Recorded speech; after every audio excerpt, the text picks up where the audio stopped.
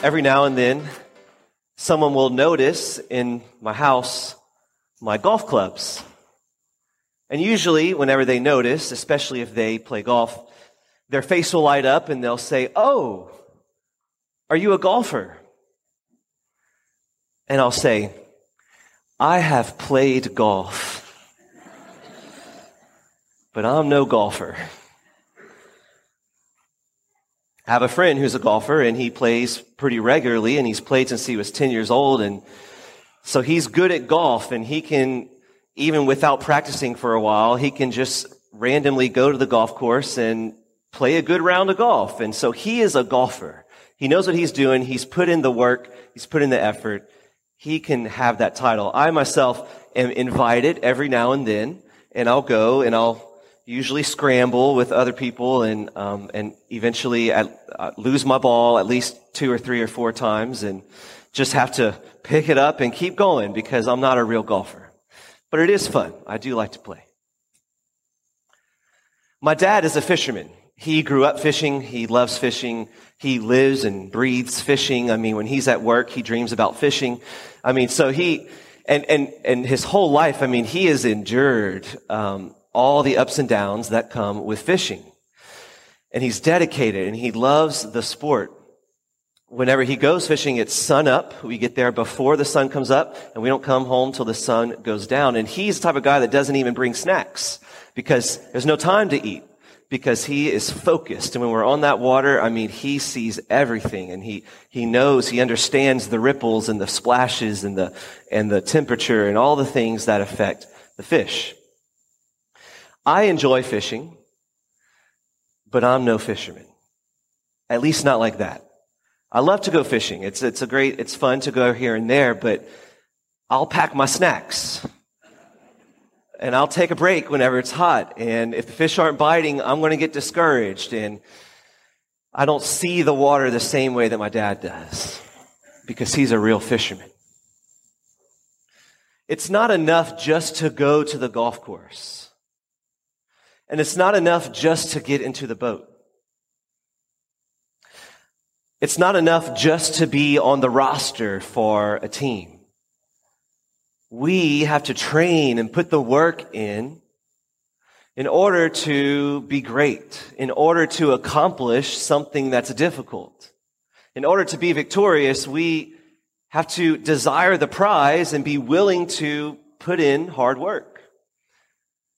And if we desire the prize big enough, we're willing to put in that work. It makes sense to us. We're willing to train. I've noticed, over the summer, at least at Turlings, it seemed like every sport was doing summer workouts, which was new to me because when I was in high school, it was really just the football team, maybe the cross-country team. But winter sports and spring sports, all the sports, they were all working out this summer because they're all preparing for their seasons, no matter how far away it might be. They're all dedicated. They all want to put in the work, and it makes sense to them. They're willing to wake up early and to sacrifice those hours. They're willing to do difficult things at practice, to lift weights, to run sprints, because they're striving to achieve something great. And it's the same for the spiritual life. Jesus tells us to strive to enter the narrow gate. But then he says something really frightening. He says, many will attempt to enter the gates of heaven, but will not be strong enough. It's not enough just to have met Jesus. It's not enough just to have had a nice experience at a retreat or at some point in your life. It's not enough just to go through the motions and to go to church here and there whenever it works for your schedule. Jesus says to strive, to enter through the gate that's narrow because many will not be strong enough. And then he says this parable, how the master of the house, after locking the door, there will be people that knock and the master will say, I do not know you. And those people will be shocked because they'll say, but Lord, we ate and drank in your company. You preached in our streets. And the Lord will say, I do not know you. This is frightening words, especially for us. We come to church. We know some of church teaching probably.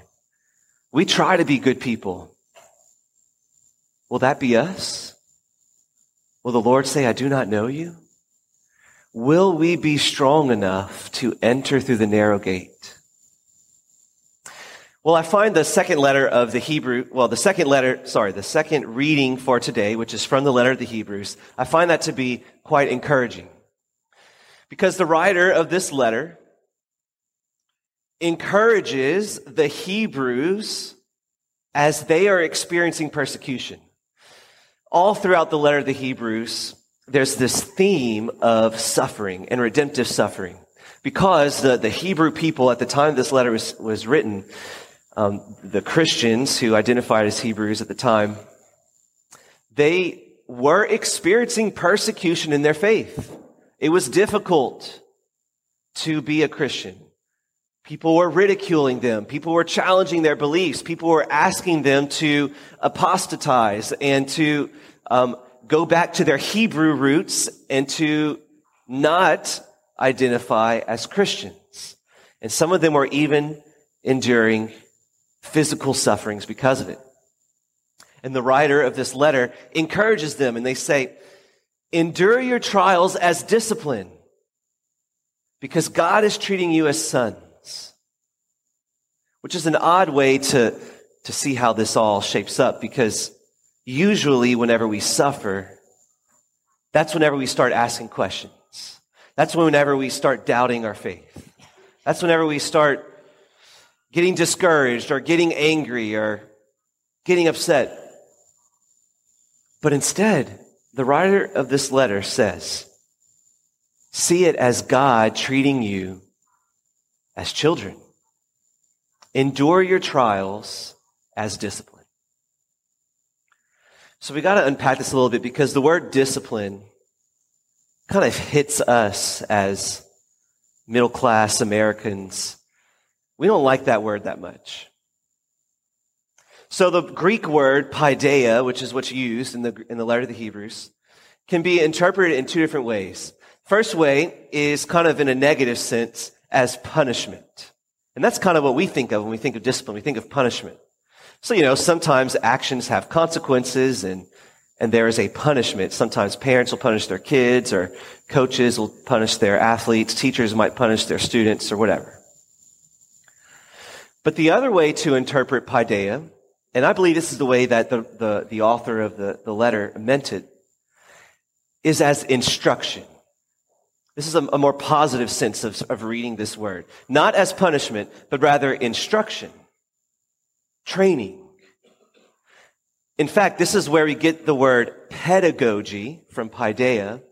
Pedagogy, which is to teach, and the teaching that God uses. And so what we can see here is that the author is saying, see your trials as paideia, as instruction. In other words, see your trials as training. Suffering is training in spiritual maturity. It's not enough just to have met Jesus. We want to be spiritually mature. We want to be saints. We want to grow in holiness, to be purified of unhealthy attachments and sin, and to be strong enough by the Lord's grace and by His mercy to be strengthened by His divine love so that we can enter through the narrow gate. Suffering is training. Suffering is training in spiritual maturity.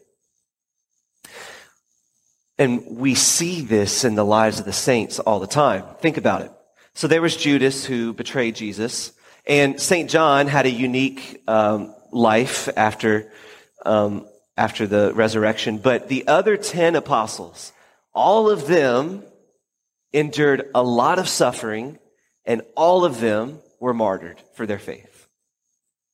We see a lot of these saints through history endure a lot of physical and emotional and even spiritual sufferings, great temptations and great persecutions and suffering in their family. You think of the modern saints. Maybe you've heard of St. Maximilian Kolbe or St.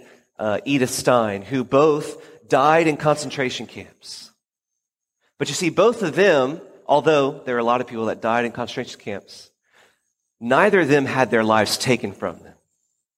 They freely chose to give their lives as an offering to the Lord. And the reason they were able to be strong enough to make this heroic act of martyrdom was because their whole life they were willing to embrace small and big sufferings. Not as an occasion to be discouraged, but as an occasion to be strengthened. They saw every opportunity of suffering for training in holiness. You might think of St. Mother Teresa. Many of us know about how she endured a lot of hidden suffering, this spiritual suffering, that most people had no idea. She had this face of profound joy. But deep down, she was suffering this spiritual darkness that we know to be the dark night of the soul. All the saints experienced some level of suffering and trial. And it's the same for us. We can see these sufferings as training, as endurance, as growth in the spiritual life. It's important to say here that God does not cause evil. God doesn't like evil. God is not the source of evil. This is so crucial for us because suffering is very delicate and it hurts. It's not God that's causing it, but God does permit trials, even great sufferings, for our benefit. He permits it in His mysterious divine plan by His power and grace. He permits sufferings for our benefit, for our growth, for our endurance, to be purified and to be made holy. So this is a paradigm shift, and I want to challenge you today to consider your own life. I want you to think maybe specifically about a time that you have suffered. And maybe that time was recently, or maybe that time is right now, where maybe you've had a physical suffering, maybe an illness or an injury. Maybe you've experienced some type of emotional suffering, some type of depression or anxiety, or maybe just the stress of the economy right now.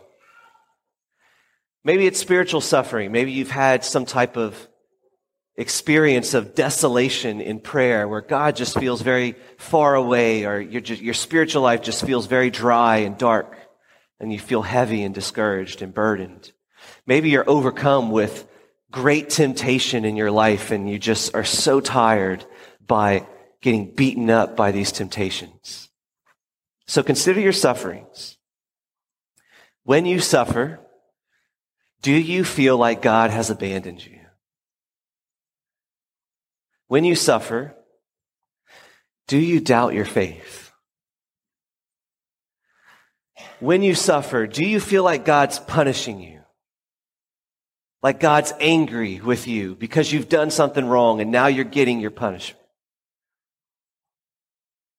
When you suffer, maybe you are angry at God. Maybe you doubt your faith. Maybe you just get so discouraged and sad and beaten up. What's it like for you? When you suffer, I'm here to remind you that the Gospels and all of Scripture and all of the saints remind us that we suffer because God loves us.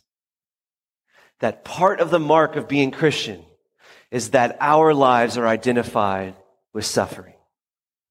We are not spared of suffering. So some people are like, well, gee, gosh, I don't know if I want to be Christian. If that's the case, why bother? Because it's better to suffer with Jesus than in spite of him. Because the reality is we all suffer. Every human person, and no one's immune. Because our world is fallen and sinful, and no one's immune from suffering.